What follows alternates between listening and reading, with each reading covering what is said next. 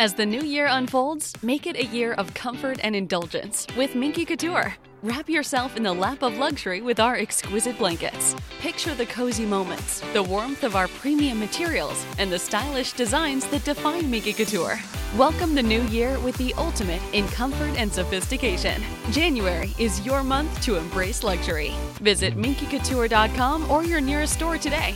Elevate your comfort, elevate your style with Minky Couture.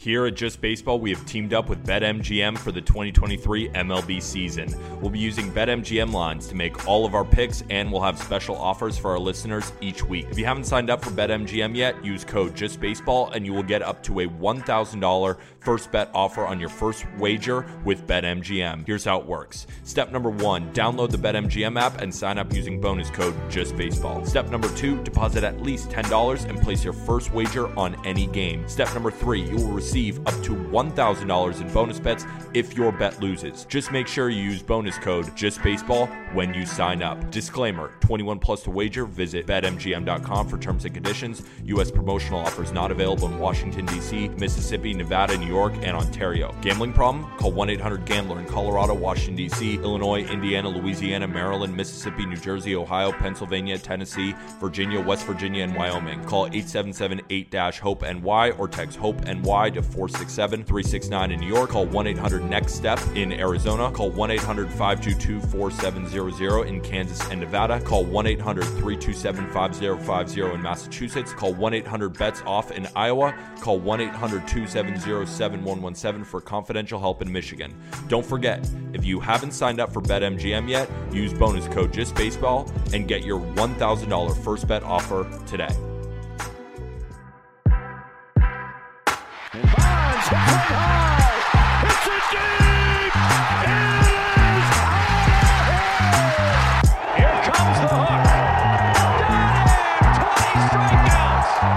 He ties the major league record. Freese hits it in the air to center. We will see you tomorrow night. The impossible has happened. Goal!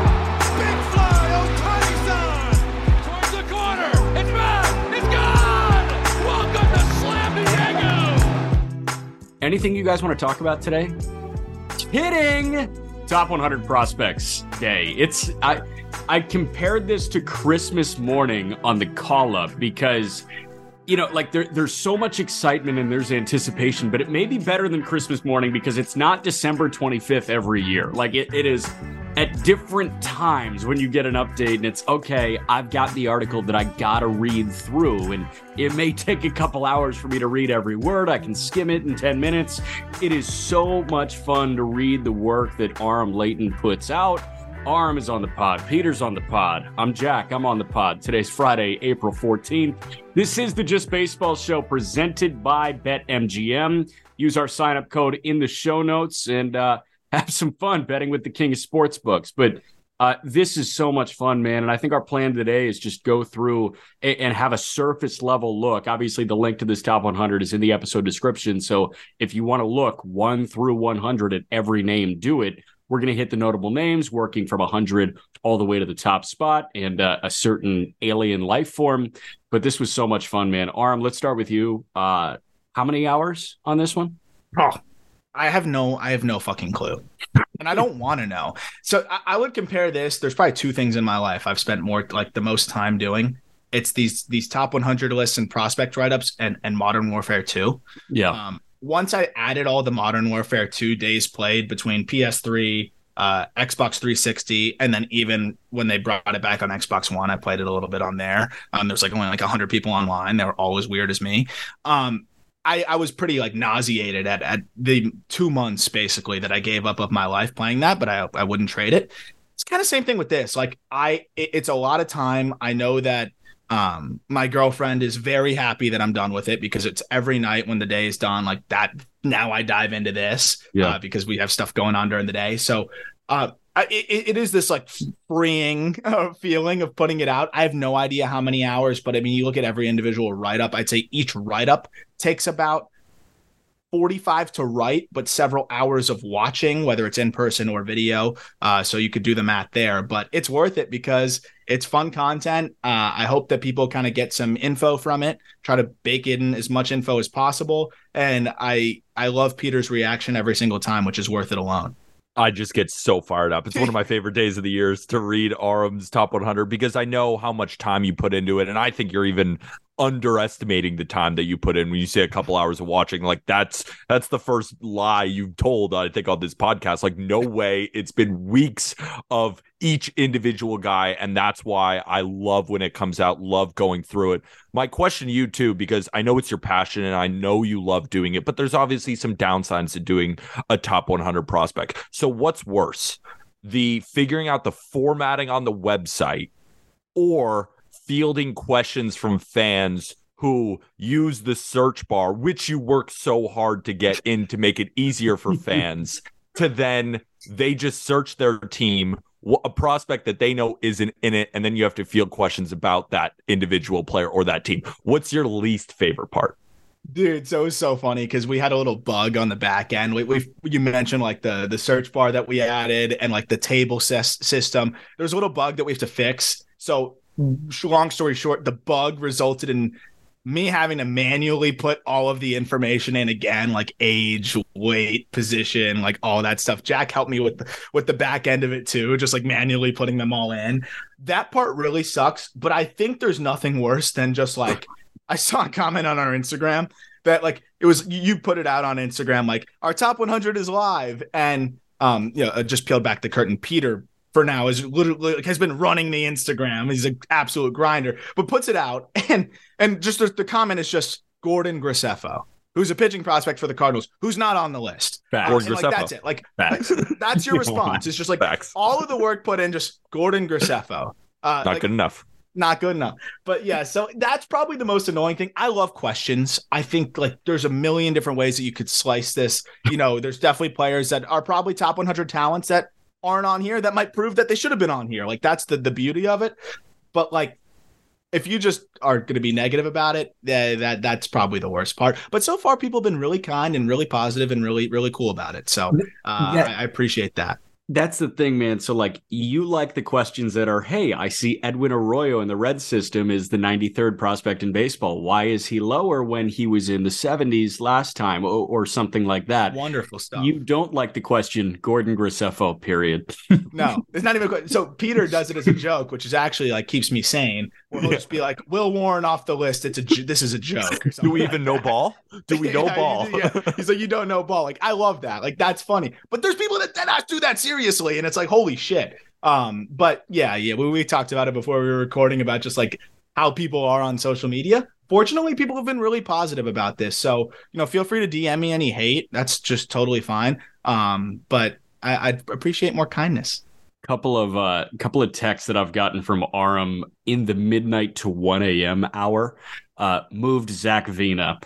And of course, I didn't respond until the next morning. I love texts like that. Another one was like hidden gems where it's like, I got to move him up 2 spots. Yeah. And I'm like, why? Yeah, other one. Guess who Josu DePaula's cousins are? And this guy is an LA Dodger. He's 17 years old. He just got off the complex. Like, guess who his cousins are? At like 12:30 in the morning. And I'm like, tell them who the cousins are. There's 6. Sebastian Telfair and Stephon Marbury. That's awesome. So naturally, he was a top 100 guy after I heard that information. So we're going 100 through 1 on the call up. So if you want an in-depth breakdown of everybody, we're going like 15 at a time.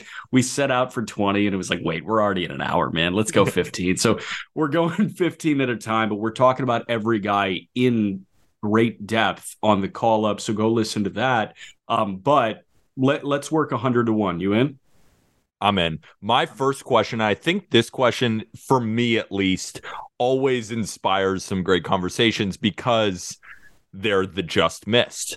Like, I'm always curious of the guys who, while the top 100 is great, like you said, Arm, there are top 100 talents all over baseball. Like, I'm sure there was a pool of 200 prospects who you could make an argument based on what you prefer in a baseball player. So my first 2 questions are always, what do you value more on a prospect list, and who are some of the players that when your head hit the pillow, when you're, doing this every single night, that you're like, shit, I couldn't fit them on, but they deserve their own praise. So that's a two-parter. Yeah, no, those are great questions, because that was the hardest part, honestly, at the end, was just like, I wanted more space. So I was weirdly relieved when Corbin Carroll and Gunnar Henderson graduated, because I was like, those guys were 1 and 2. They were 1 and 2 last year. I'm not telling you anything new here. So when they graduated, I'm like, fuck yeah, 2 more spots. And in came Edouard Julien and Jason Morabel. So, that was, and Ronnie Mauricio, which is really funny, which I'm sure we'll talk about. Yeah. But so it's a balance, and that's the hardest part about this. And you'll see in the rankings, for those that are, maybe following along, there's players that have a 60 future value that are ranked behind a player that has a 55 future value. That's because of risk, right? So if a guy that has a 60 future value like Colson Montgomery, he's ranked behind Logan O'Hoppe, who has a 55 future value, because I see O'Hoppe's ceiling as really solid, above average regular. I see Montgomery's ceiling as, potential perennial all-star. But we're seeing O'Hoppe mash through the minors, mashed in AAA last year. Contact rates were super high. Approach was great. Defense is good. And then has put up solid numbers in the early going of the big leagues. You kind of know what you're getting there. Montgomery, he has yet to really perform above high A, and he's young and he's raw. So it's like, which prospect would I rather have? If I'm building a franchise, probably the proven catcher. So that's why he's 1 spot ahead. So that's like the balance of, upside versus risk. And that's the hardest juggle of this whole thing. But those are the 2 most important things. You want to have a low risk guy with massive upside is the best player, best prospect in baseball, a la Corbin Carroll, Gunnar Henderson. Unfortunately, at the top of this list, it's all risk. So that's why it was pretty fun to rank the top. But yeah, that's the big challenge there. The second part of the question, there's probably 100 guys that could qualify as top 100 prospect talent. But some names that were really close: Logan Allen, Brock Porter, Jack Leiter, Dax Fulton, Isaac Pacheco, Gordon Graceffo. Can you go over some of the names of the teams too, just for anyone who might not be familiar with those prospects? I'm always so bad at that, dude. Yeah, we have a couple of negative comments. We say, you're ass, you don't know ball. Sometimes we get comparisons to celebrities with mental issues because we obviously don't look like them. But our one big thing is, can you guys say the names of some of the prospects and players? Thank you for so that we stay along. So just want to nip that in the bud. Hold on. How do you not know who Isaac Pacheco is? Don't know ball. That's why Orm does it. I wouldn't expect people to really know. So Isaac Pacheco is a Tiger. People are probably thinking Isaiah Pacheco, the running back for the Chiefs. But Logan Allen, Guardians pitcher, Brock Porter pitcher with the Rangers system. Then you got like Jack Leiter, of course, Rangers as well. Dax Fulton's a Marlins left-handed pitching prospect. Gordon Graceffo is a Cardinals guy. And it's funny because Cardinals right-hander, a lot of people have him ahead of Liberatore. We're going to talk about Liberatore, who we've talked about. Already in triple, by the way. Already in triple. And another 10 strikeout performance by Libby last night, by the way. Michael Busch of the Dodgers, masher, just missed it as well. And then Wilmer Flores, brother of Wilmer Flores, right-handed pitcher in the Tiger system, who's nasty, just missed it as well. Yeah. Real quick, 2 other names that you haven't mentioned: Jose Salas in the Twins organization and Griffin Conine in the Marlins organization. Care to comment on those 2? Care to comment? So Griffin Conine, every ball he's put in play so far this season has been over 95 miles an hour. Fuck yeah. Noting there. But hard hit merchant. 25-year-old prospect in AA, just missed. And then Jose Salas, we just talked about him last episode, so fuck you. All right. He was like a just missed. If Luis Arraez hits 400, is Jose Salas still a problem, you think, for Marlins fans? I think they'll be upset about Jose Salas if he wins the MVP. The facet of Marlins fans we're talking about here. Let's start at 100. Ronnie Mauricio is a guy that has been a roller coaster of a name in the prospect world. He has gone from top 70 to outside the top 500 to now right in there at 100. What's the deal with Ronnie Mauricio? Wait, before you answer, Arm, there's always a story with 100. Right? We had Joe Posnanski on, which is still one of my favorite interviews we have ever had. He created the Baseball 100, which is ranking the top 100 players of all time. And I love that he put Ichiro at number 100, and he always had a story surrounding him. when I came out with my top 100 players, Cal Quantrill is at 100. Like, there's always a story around 100. And Ronnie Mauricio, the shortstop prospect for the New York Mets, there is a story behind him here at Just Baseball. So number 1 and number 100 are always the best story. So break it down for us. Why is Ronnie Mauricio 100? There's 100% a story here, because I have Ryan Finkelstein, our managing editor, texting me every day. Like, you see what Ronnie did? You see what Ronnie did? You see what Ronnie did? And I'm like, yes, dude, I did. So when I told you I was relieved to open up some spots, I was happy with where we were at. And then I opened up another spot because Miguel Vargas graduated. And I'm like, oh shit, I'm going to have to put Ronnie Mauricio on this list. I didn't want to put him on. I'm going to have to. But like, reasonably speaking here, I have to. How old do you think Ronnie Mauricio is? He has the NBA effect, because I don't think people, unless you've checked recently, Peter, you'll be shocked at how young he is. How old do you think Ronnie Mauricio is? No, you told me recently. Didn't he just turn 22 or just turn 23? Just turned 22 years old a week ago. Yeah. And this I wouldn't have known that unless you told me that recently. I didn't know it. I thought he was 23. He is so young. And I'm looking at it like there's prospects that were on the cusp that are 21 in high A that I love their upside. And I'm like, okay, so I'm going to pit Ronnie Mauricio's ability to compete while flying through the minors against him. Like, he's proven that he can stick at shortstop, which is something I didn't think he could do.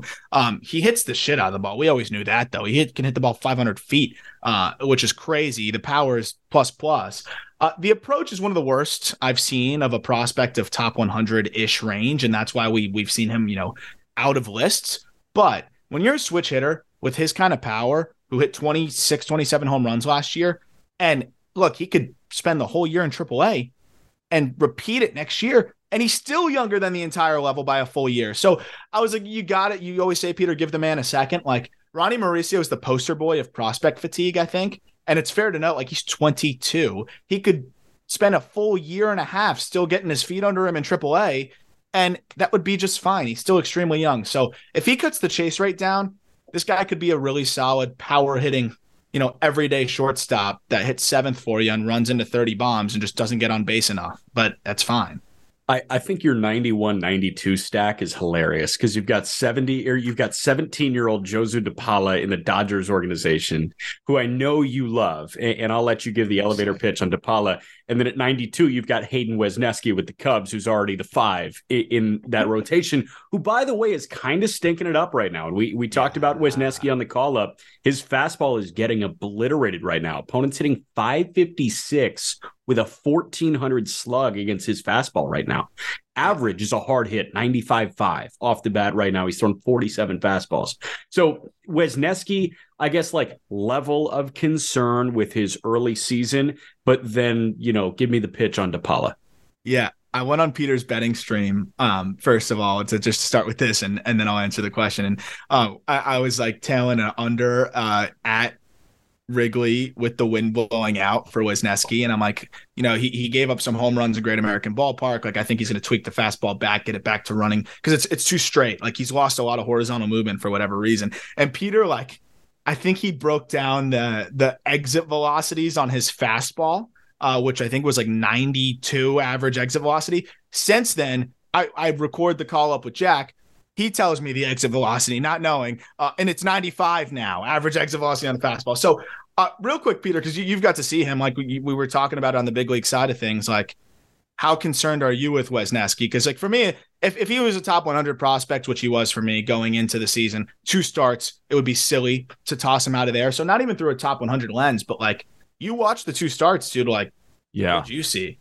And it's funny, too, because you have to call it a Yankees fleece, right? Scott Effross hasn't a lot of run this year. No, but because he has Tommy John surgery. But no, I mean, that was my big takeaway, what you just said about the horizontal movement, because last year that fastball was running all over the place. And then when he pairs with that breaking ball from hell, it looked like you couldn't square him up even if he left something middle, because you just don't know what's coming and everything is moving so insanely.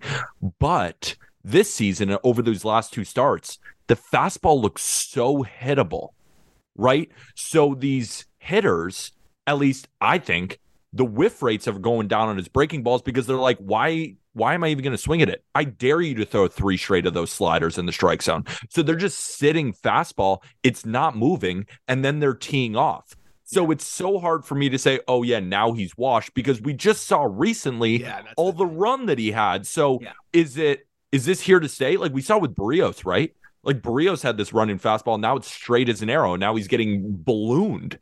Is that what's going to happen to Wesneski? But at the same time, it's 2 starts. So what, are you going to judge him right now? Barrios had a whole year of being horrible. This is 2 starts. And in Windy Wrigley and then in Great American. So it's like, it's almost impossible to actually have a correct take, weirdly, at this point. Can I say it's been a year and 2 starts for Barrios, and I'm still holding out some hope that he corrects? Yeah, I'm done. You're off your ass. So I can't. The duo, like the way that's so funny about it is DePaula's, I think, 8 years younger than maybe 7 years younger than Wesneski's 25, DePaula's 17. So that's the funniest part about prospect rankings. And so we talk about the risk reward thing here, right? The reason why these guys are stacked is I love Josu DePaula's swing. It's probably one of the most advanced, complex Dominican Summer League swings I've ever seen. So I feel really confident about the bat, and he's got plus power potential. He's going to need to grow into that power potential because he doesn't have a lot of defensive value there. So for me, he's super far off, but I've seen enough upside there where I'm like, that's a top 100 prospect. And his upside is, all-star middle of the order bat. Wesneski, high floor, probably a number 4 starter at best. You're hoping for a 3, probably more likely a 4. But like a guaranteed 5 or 4 is a top 100 prospect. So, that's the funny part about it. And DePaula just edges him out because he gets me a little bit more excited, and he is able to raise his floor as much as humanly possible for a Dominican Summer League prospect with the way his swing looks and the 90% zone contact there, which is elite from a prospect of that age. Another hilarious stack is 85, 86, 87. I was going to bring that up. I was like, I think that's more egregious of an example of age versus guys who are killing it right now in the majors, because this is more egregious because James Outman is sitting right there, who's on track to maybe win the Rookie of the Year. But then you have a 16-year-old catcher who I've never even heard of, who's like, what, in the complex league? What does he have? 8 at-bats, but he hit 2 above 110. So he's, I don't know. Dude, I'll make my elevator pitch. But yeah, okay. Aram, you go 25-year-old outfielder James Outman with the Dodgers at 85, 16-year-old catcher Ethan Salas with the Padres, and then 24-year-old right-hander Mason Miller with the A's. Just a hilarious, what the hell's the 16-year-old? That's what these poor GMs have to do too. That's the shittiest part when they're making trades, and like they got to value that stuff out, which is so crazy. Outman looks phenomenal. There's definitely some whiff there, and I think he's really good. Do you think that he's going to sustain this to this degree? Like, probably not. I think we're one of the highest on Outman, even having him on a list, period. Because you have other like Baseball America that consistently update their lists, and they still haven't updated him that high. So I think they're taking it with a grain of salt. I'm in on Outman being an above average regular outfielder, and that's why he's there.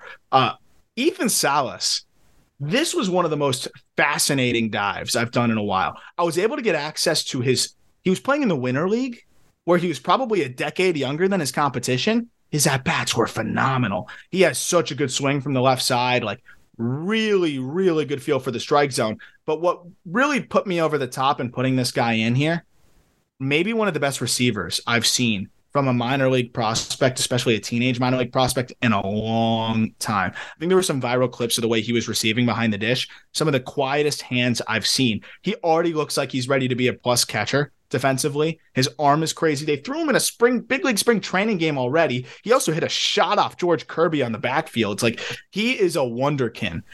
So I was looking at it from this perspective. He was one of the most sought after international free agents in a long time. And I would imagine that the Rays would trade Junior Caminero for him. And Junior Caminero is ranked 90th, third base prospect. I think they would trade Junior Caminero for Ethan Salas, and that's why Salas is ranked ahead of him. Yeah. My next question, I think this guy might be the most challenging guy to rank on this entire thing, and correct me if I'm wrong. Daniel Espino. Yeah. What is he right now on your list? He's 73. Right? So he's been as high. I've seen him on lists where he's in the 20s. I've seen him on lists where he's not on the list. Like I saw a list and he's not on there. He's a guy who's dealt with, the injury bug, what seems like his entire career. But then when he pitches, he looks like one of the best pitchers in the entire minor leagues.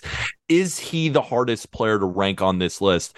Because you're balancing insane talent with a guy who just cannot string together healthy minor league seasons. This is the one where I used the thought exercise as much as I could because of trade value, because he was the singular hardest to rank. Pitching prospect wise, he was my candidate for top pitching prospect in baseball going into last year. And then he came out 3 starts, struck out everybody, and looked like that dude. It's disgusting. Then he doesn't pitch the whole year. And they're like, oh, it's a knee. It's his knee. It's his knee. It's his knee. He did have a knee issue. But then they come out and say, oh, yeah, it's also his shoulder, too. Try like, oh, by the way, supposed to come back, start the throwing program, shoulder again. Supposed to come back, shoulder again. Now has his shoulder, operated on, I'm pretty sure, if I'm not mistaken, or at least has missed another large amount of time. When you have recurring shoulder issues as a high velo guy, it's extremely concerning. On top of the knee, for me, I looked at it this way. If I'm a general manager and I'm negotiating a trade with the Cleveland Guardians, and they want one of my starters, one of my big league players, and they're offering me Daniel Espino in a package, do I want to pick up that risk? Yeah, sure, at the right price. And let's say that, going through the list right now, let's say that Marco Luciano, who's also a tough guy to rank, but maybe that's a bad example. Let's say Cam Collier is also a guy that's with the Guardians in this example. If they said you can have one of Daniel Espino or Cam Collier as part of this return, I think at this point, based on the risk, I'm going with Cam Collier if I'm trading one of my big leaguers. So that's where I was at there. It's just there's too much risk with that arm, recurring shoulder stuff. If it was Tommy John, it's a different story. Shoulder, that freaks me out. Well, here's another exercise, man, because you've got Liberatore at 79 and Luis Ortiz at 78. So is it okay, like, if you see Espino in a trade package or Liberatore in a trade package, you still lean Espino because you think his ceiling is that much higher?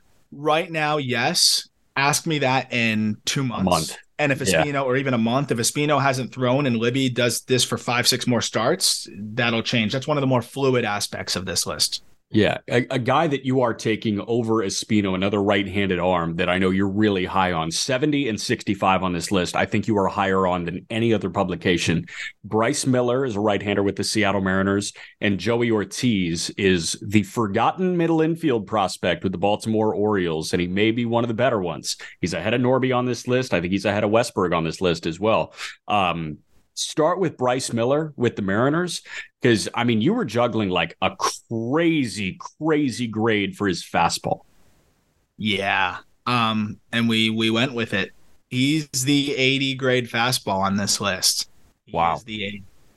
I don't think I've seen a fastball like that. Opponents at 158 against his fastball last year. And it's 97 to 99. Maybe sometimes later in starts will sit more 5 and 6. 20-something inches of induced vertical break and up to 2,800 RPMs on his fastball.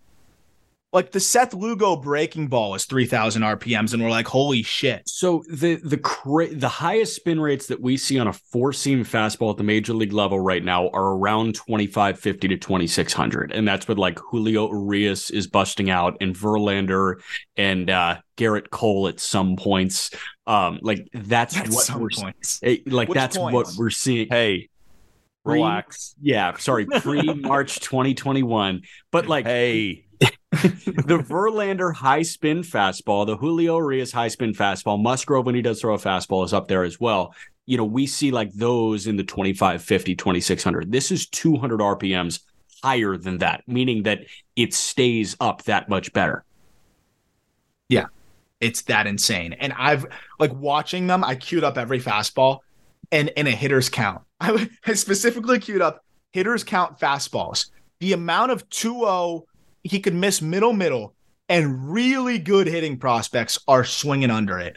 And to me, in the major leagues, you can have success as a starting pitcher with a fastball like that. Like the fastball takes you as far as you can go when it comes to like the shape and things like that.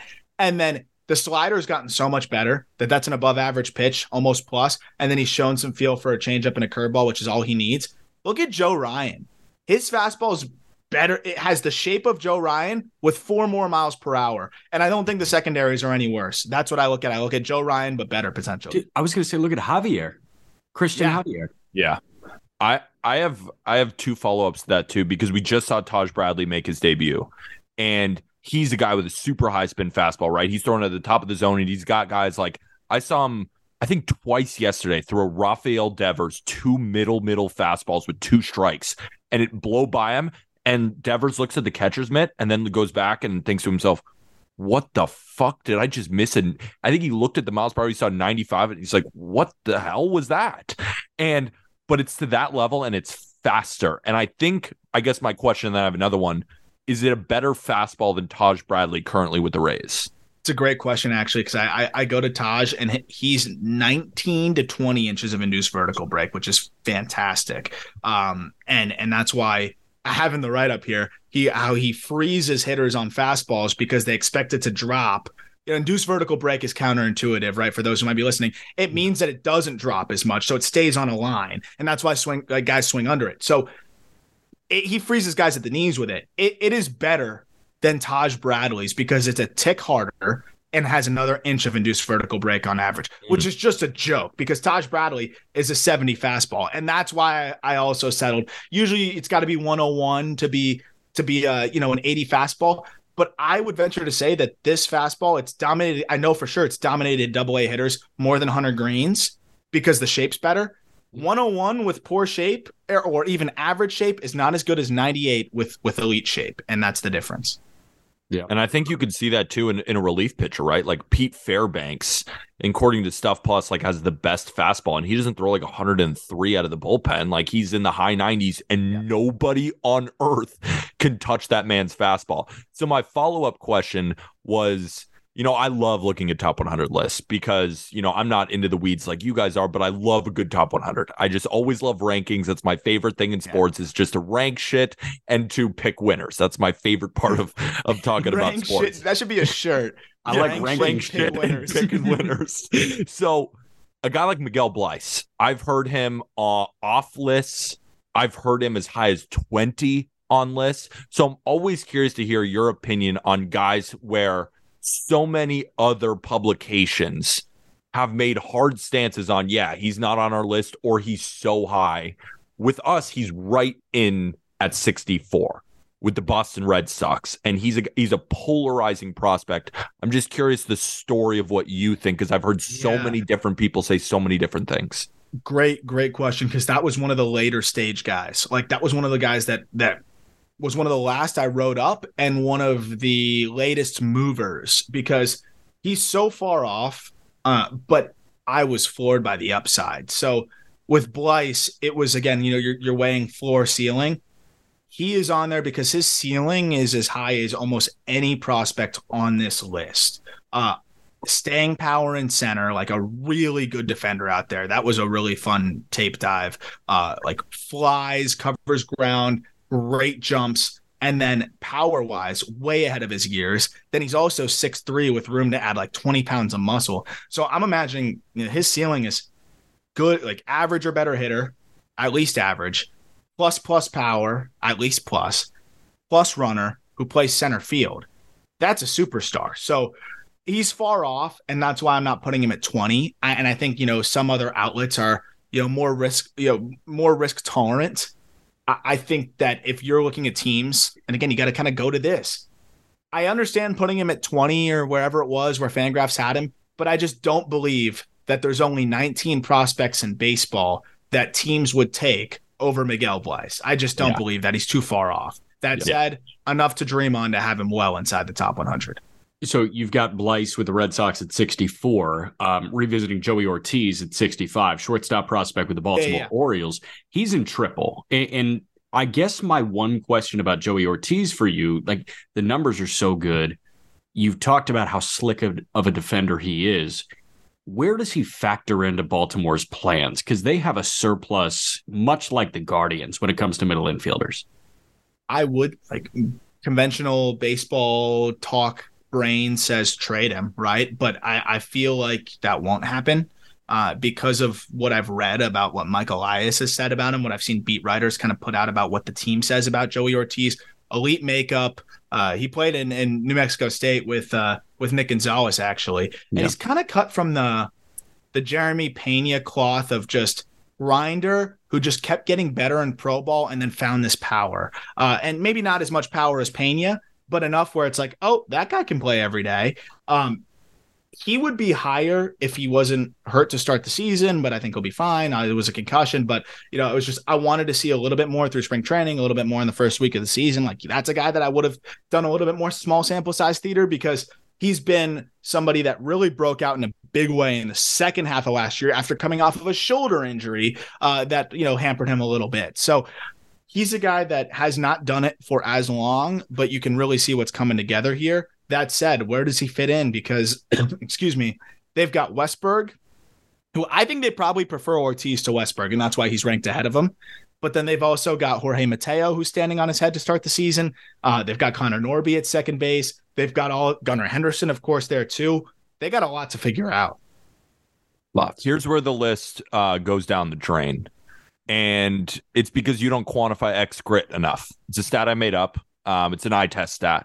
And it matters. It matters more than the batted ball data, because I've been betting on games on overs because the batted ball data doesn't mean shit. It's just line drives to center field, which are outs. Yes. Noelvi Marte versus Spencer Steer. You can't tell me that Noelvi Marte is better than Spencer Steer.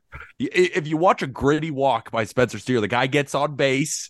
Now, he's not quite as talented as Noelvi Marte, but the real point of the question is Noelvi Marte has been a top prospect for a long time, and you see the little down arrow. And that's why I love this list too, because you can see risers and fallers.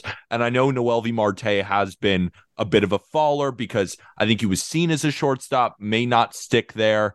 The bat has gone kind of in and out. So I'm just curious, one, if you quantify X grit, and two, the Noelvi Marte versus Spencer Steer, because same team might end up playing the same position and they're stacked very close to each other. Yeah. So X grit, honestly, does factor in here because, we're betting on these young guys to, based on the rankings, not really betting, but we're placing stock on these guys to be able to achieve their ceilings. How do you achieve your ceilings? By grinding, by, having a good work ethic, by having a good, head on your shoulders. Those are all things that I try to find out about. I can't find that out about everybody, but based on talent, Khalil Watson probably still would have the benefit of the doubt of being a fringe top 100 guy, but he's far off the list because of makeup questions and concerns, though he has looked a lot better to start this year. But just an example there. I think, Forrest Whitley was a learning lesson for a lot of people in that regard too, though he dealt with some injuries also.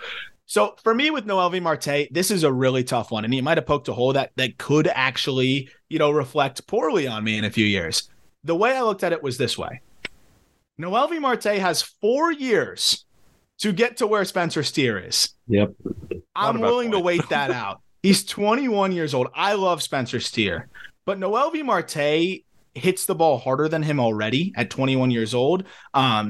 I always knew, or at least felt very confident, that he was going to move off a shortstop. So now that he's officially moving off a shortstop, I don't want to penalize him for that. I already had that baked in before, but I think other evaluators, to your point, Peter, have, smacked him with that and dropped him really far. And I'm like, we knew this. Everyone was talking about this before. Yeah. My thing is, if he has a bad year this year, we'll reevaluate it. But because he has 4 years to get to where Spencer Steer is, I'm willing to be patient and see what it looks like, because this guy has plus raw power potential. And for him, he's kind of cut from the Mauricio cloth.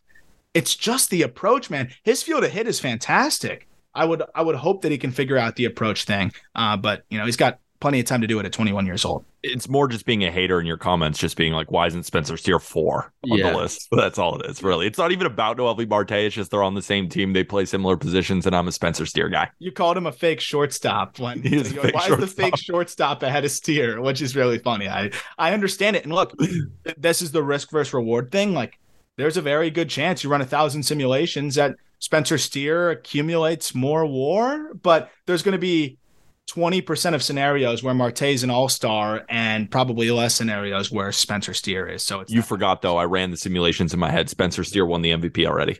Oh, this year? Why didn't you tell me that? I tried to keep it under lock and key. I wanted to see how you ranked him before I laid it on you, the simulations. Come on.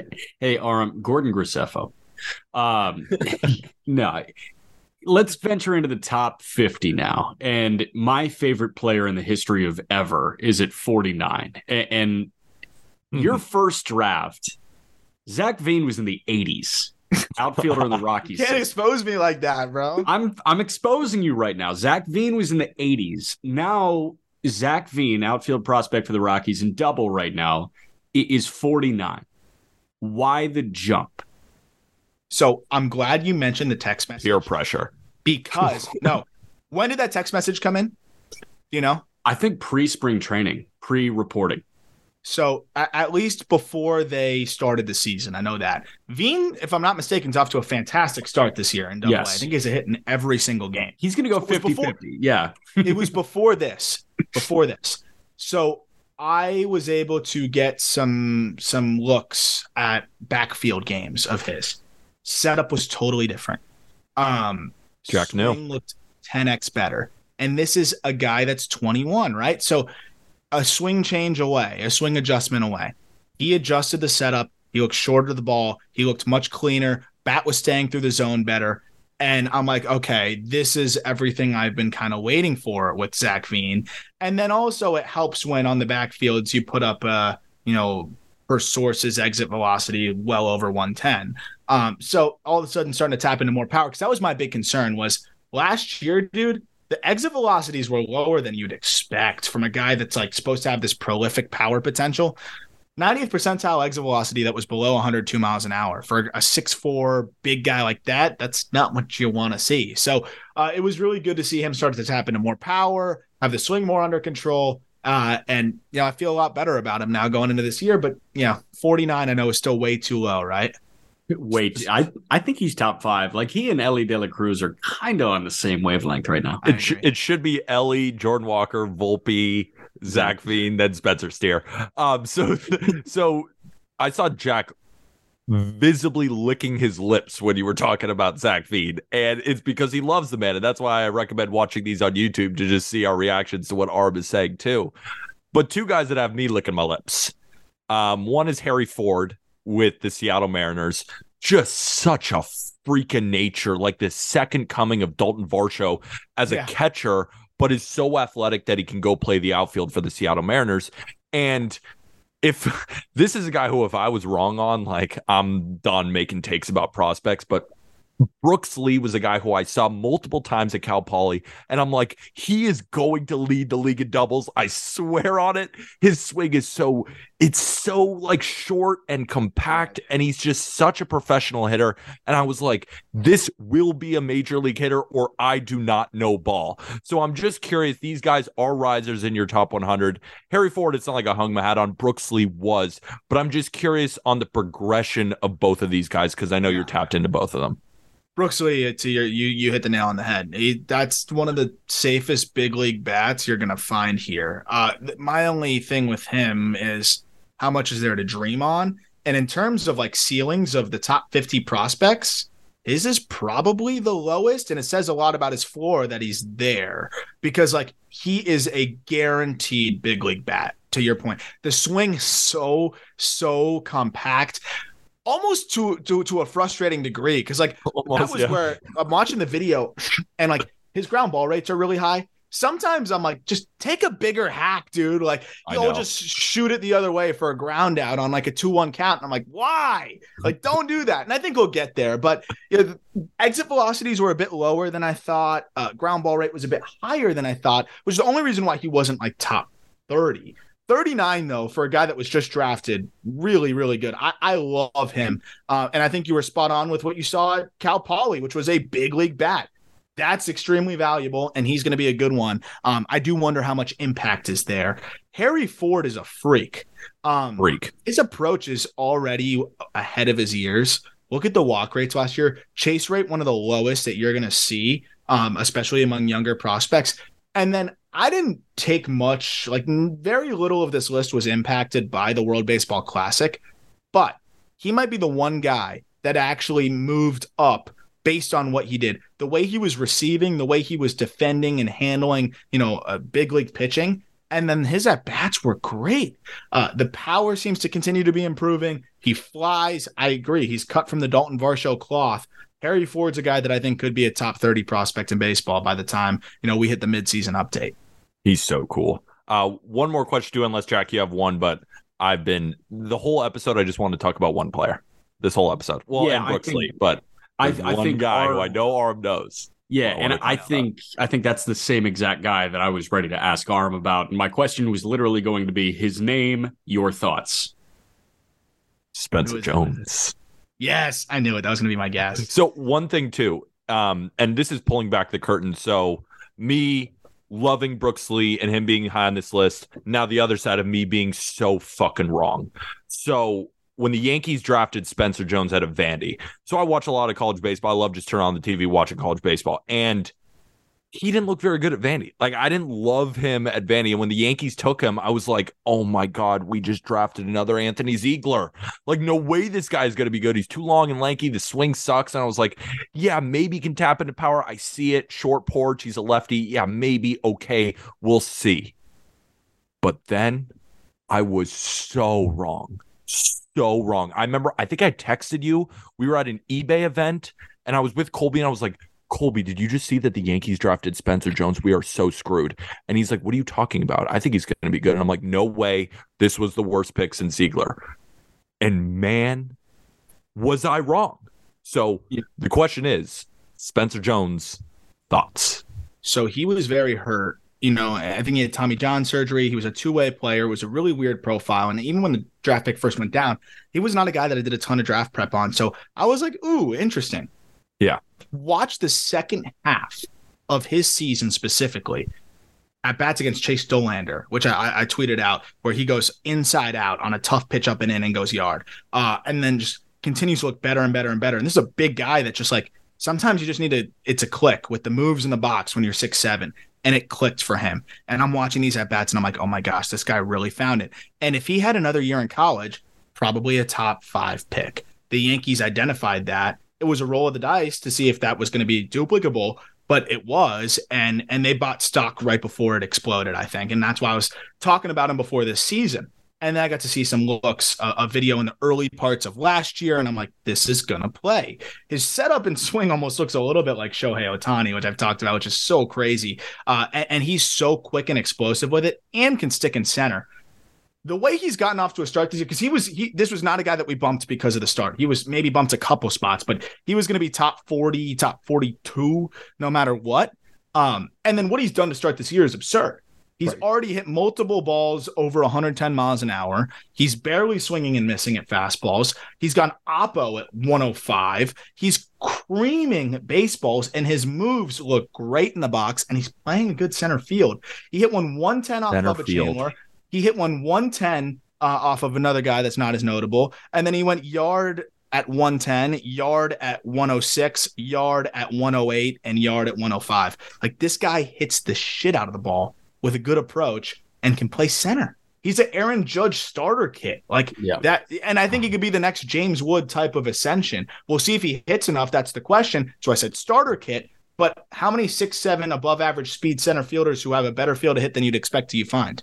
Me. This is listening to him talk about Spencer Jones is better than listening to music. It just sounds so elegant and so good. And I'm so damn excited because, man, was I wrong. And I love being wrong in this scenario. Like, he does have that. You showed me, you were like, he's kind of got some Ohtani in his swing a little bit, that he can kind of get to any ball and he just barrels everything, whatever part on the plate the pitch is. And I watched him and I'm like, you are so 100% right. Like, you put them on 2 different videos and just like watch the way they swing. It's so fucking similar. It's crazy when you're a gigantic human. Like, yeah, be as optimal with your movements. They start with their hands deep, slotted already, and it's just a like rotation and go, and it's explosive. And Yankee fans can dream on an outfield of Judge, Spencer Jones, and Jason Dominguez. I mean, that could be stupid. And then Everson Pereira is still on this list. Yeah, Pereira is still on this list. So you just scratched Peter's Yankee needs.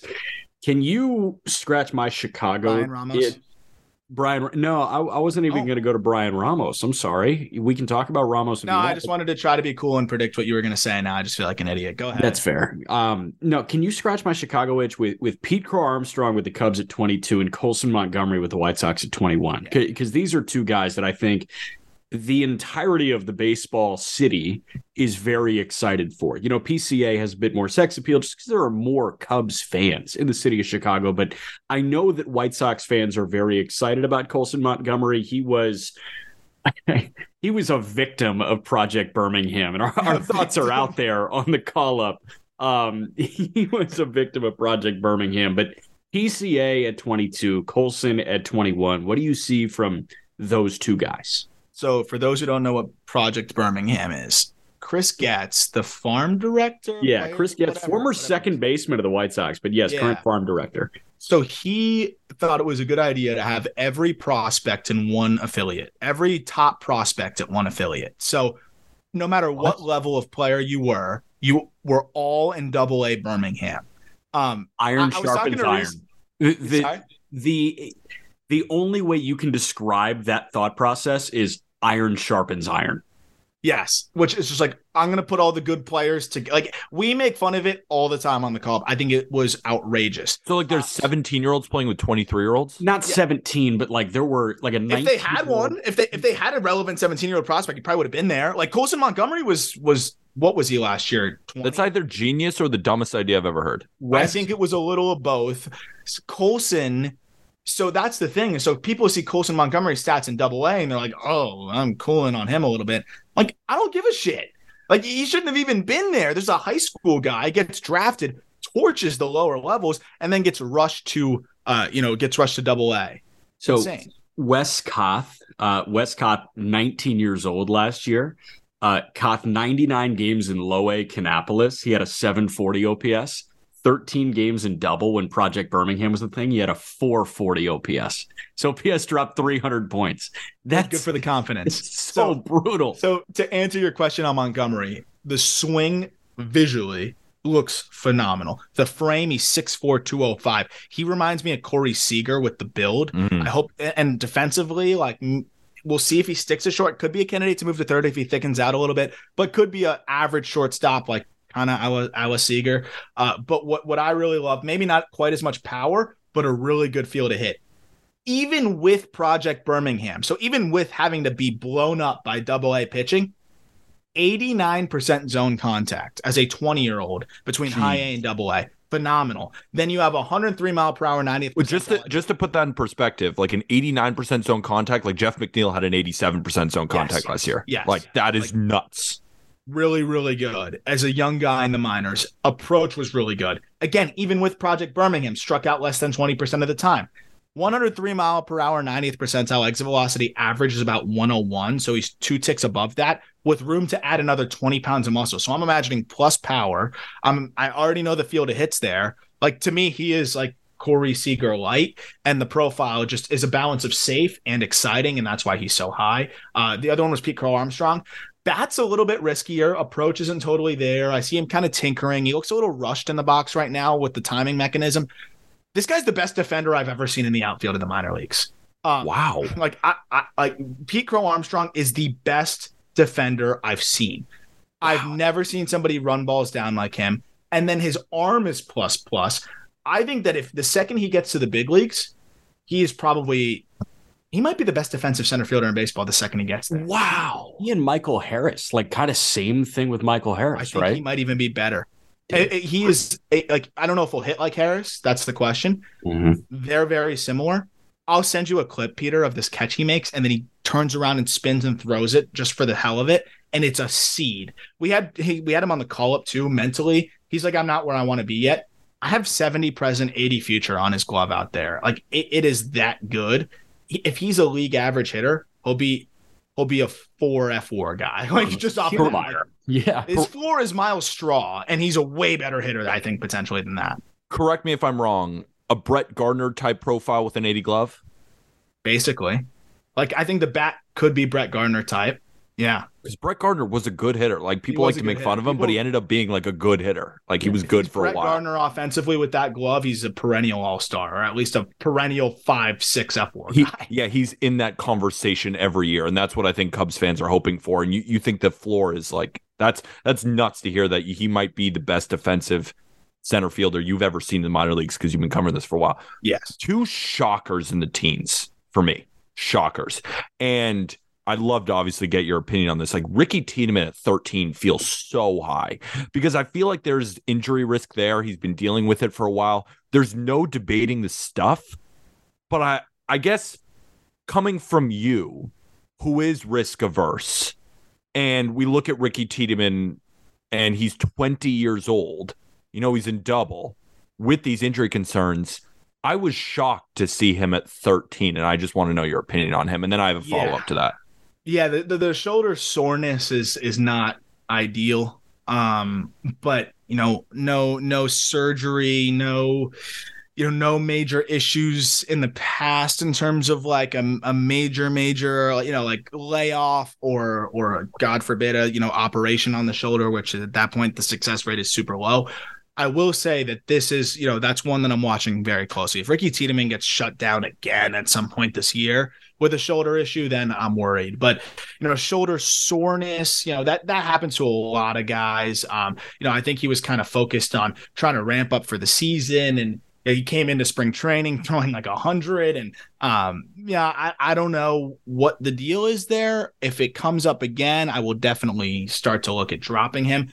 But with what he is able to do from the left side, it is disgusting. We don't see much like that. So for me, he's like where Espino was at the beginning of last year. And God forbid if he has, I hope he doesn't, has that those kind of issues, then we'll talk. But opponents hit 150 against him last year. He struck out nearly 40% of batters. His fastball has ticked up since then. His slider has gotten better and his changeup has gotten better. This guy's ceiling is one of the best left-handed pitchers in baseball, and he's 20 years old. So I am worried a little bit about the shoulder flaring up already, but as long as he's healthy, this is a guy that the upside's just too tantalizing. My follow-up, Evan Carter at 11? We got to break this guy down. Like, that's why you guys got to watch this episode of YouTube, because Jack just leaned back and he had the biggest smile on his face. As soon as I asked it, so did Aram. He's a big kid, 6'4", almost 200 pounds, crazy exit velos, but 11? That is so high. Like, do you really think he's the 11th best prospect in Major League Baseball, or are you taking a stance? Because when I rank the top 100 players, like, sometimes I take a stance on guys. Like, is this a stance player, or do you genuinely believe he is the 11th best prospect in baseball? Because it just seems crazy to me. So I'm glad you asked that question, because it is me. Like, I believe this. And in the past, I was like afraid to have those hotter takes that I truly believed, because I didn't know how it would be perceived. And you've talked to me about it, and you're like, no, like, just if you believe it, fucking do it. I really do. Like, if I'm building a franchise and we're doing like a snake draft of prospects, I'm not letting Evan Carter pass the 11th or 12th pick. So that really is where I'm at. The reason why I love Carter so much is very similar to the reason why I love Colson Montgomery. Almost the same stuff, but now imagine he can play center field and at a high level, at least a pretty good level. Evan Carter came straight out of high school and just mashed, put up solid numbers straight into low A, skips the complex. Then in 2022, starts in high A, breaks there, and finishes in double A, where he torched for 6 games there. Now he started the year again in double A this year and is off to a great start. What I love about Carter is 6'4", 190, even more room to add muscle than Montgomery, younger than Montgomery. He's 20 years old still. Unbelievable approach. He's kind of cut from the same cloth as Edouard Julien, where we're talking about not swinging a lot. Only swings 38% of the time. Never expands the zone. Zone contact of 86%. 90th percentile exit velocity of 103, which is same thing as Colson Montgomery. So to me, it was almost the same offensive profile as Colson, younger, better defender in center field, and more success. Like, this guy's raking now in double A. Yeah. I think Evan Carter is going to be a top 5 prospect in baseball by the end of this year. That's my hot take. The Rangers. Congrats, Rangers. That's a sick player. Jeez. All right, you sold me, because I don't know much about him. So the fact that I don't know much about a guy who's 11 on the list, I'm like, whoa, what the hell did I miss? Well, and here's the thing, man. Like, the Rangers, we've talked about it. They didn't do anything for their outfield. Like, they're running out of Dolis and then a couple other scraps right now. So if you see Evan Carter get there midway through next year, all of a sudden you've got more talent, you've got more appeal in this lineup to couple with, those shorter deals that you gave to the rotation. And, you have still the peak of Semien and Seager, which is really cool that Carter factors in. One more question from me. The top 3, go look at the list. Like the top 10, go look at the list. Go read the list and listen to the breakdown on the call-up, which is coming. I mean, we're working, again, 15 apiece pretty much for the next however many days. The top 3 pitching prospects in baseball: Eury Perez, Grayson Rodriguez, Andrew Painter, in that order. So you've got Perez as the top pitching prospect in baseball, then G-Rod, then Andrew Painter, who's dealing with a partially torn ACL or UCL right now, but he's pitching through it. Why that order? Honestly, if Andrew Painter didn't have the partially torn UCL, I would have been even more stressed about it, to be honest. Like it made it a little bit easier to put these guys 1, 2, 3, because Grayson had the lat issue last year, but looks all the way back in terms of his stuff. Eury Perez, though, Eury and Painter probably both could have edged out Grayson. Those guys are both 2.5, almost 3, maybe 3 years younger than him. So I look at what these guys are capable of in terms of their frame, in terms of their athleticism, and I think they have even more upside than Grayson Rodriguez, which is crazy to say. The reason why it goes in this order is that, Painter with the partially torn UCL, that's enough. Like the margin was so thin between these 3 guys that's enough to kind of just put him in the back end because they were all like 1A, 1B, 1C. Eury, for me, I think he's one of the most special pitching talents we've seen, right? And I've got to see him in person several times. To be 6'8", to move the way he does, to command his stuff the way that he does. He can throw his changeup in any count. He reminds me a lot of the way Grayson looked when he first started, but now add 3 inches and add maybe even slightly better command and higher velocity fastball at points. So again, it's one of those where it's like he has 3 years to be where Grayson Rodriguez is now. I think Eury has a good chance to do that. So I have 2 questions to end it. First, we got to talk about the alien. I mean, Eury's the pitcher alien, but my first text when I saw the list was in all capitals, and it was just, Ellie, come on. Because I think he has not only insane upside, I think he has best player in baseball upside for the Cincinnati Reds. So first, I just want to ask you about Ellie, and then I want to just ask one more question, and then we'll end the episode. And you guys got to go check out the call-up because they're going over every single player in much more depth.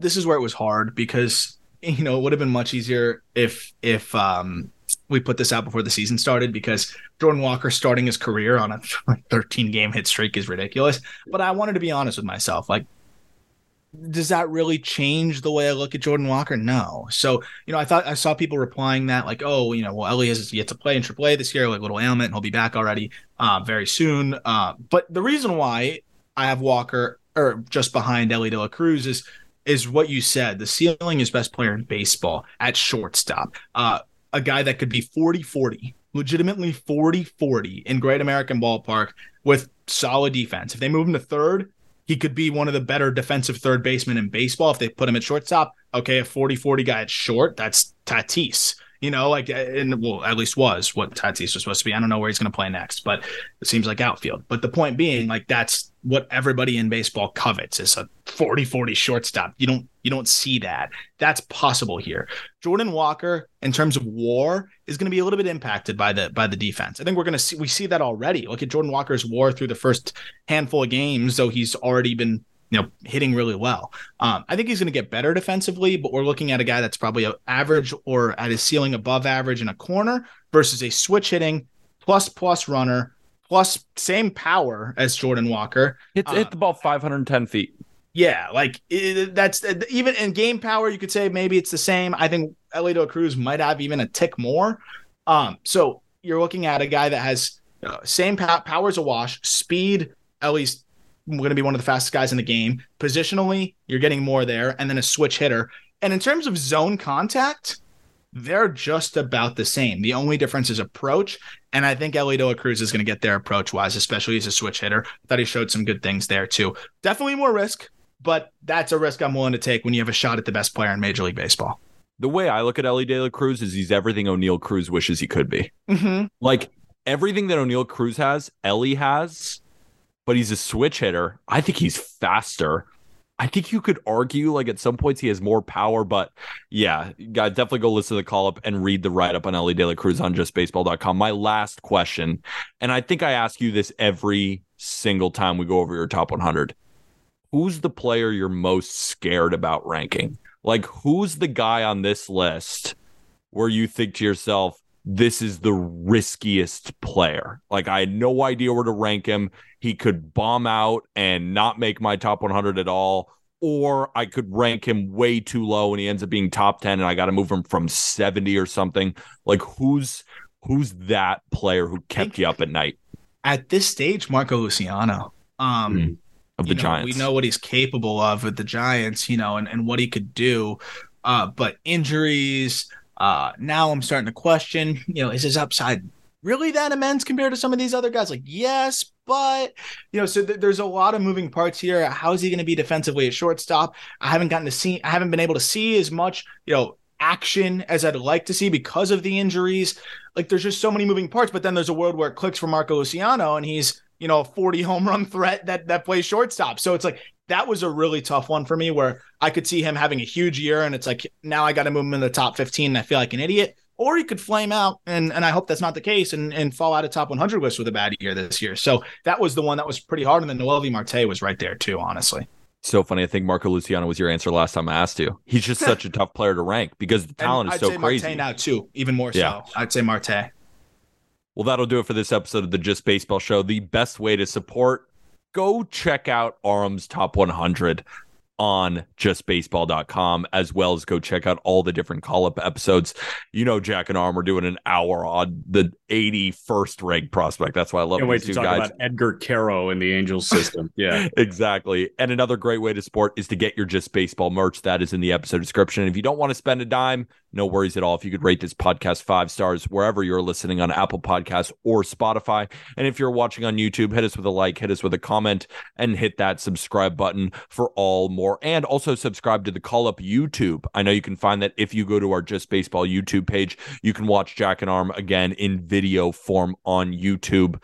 And of course, we are sponsored by the King of Sportsbooks, BetMGM. Use code JB200 when you wager $10 on any MLB game. On the money line, once it is settled, you will get $200 in bonus bets.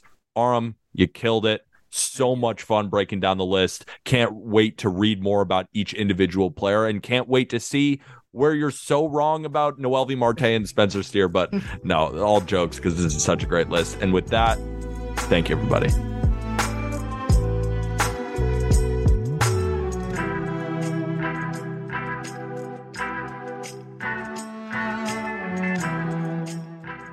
Cashback is not available on gas in New Jersey and Wisconsin. Hey, good morning. You're heading to the airport, right? Yep, thanks for checking. I like the car. How long have you been a rideshare driver? About 3 years now. I really enjoy it. Isn't it hard to make money these days with the price of gas being so high? Not for me. I use Upside, the free app that gives you cash back for every gallon of gas you buy. Wait a minute. Are you saying you actually get real money back when you get gas with the Upside app? Yep, I get real cash back every time I get gas. Does that actually add up to anything? I'll make around $200 to $300. Wow, that's serious extra cash. I'm downloading the Upside app now. Download the free Upside app now to earn real cash back every time you buy gas. Use promo code CAR for an extra 25 cents a gallon bonus on your first tank. You can cash out anytime right to your bank account, PayPal, or a gift card for Amazon and other brands. Just download the free Upside app and use promo code CAR for a 25 cents a gallon bonus on your first tank. That's code CAR.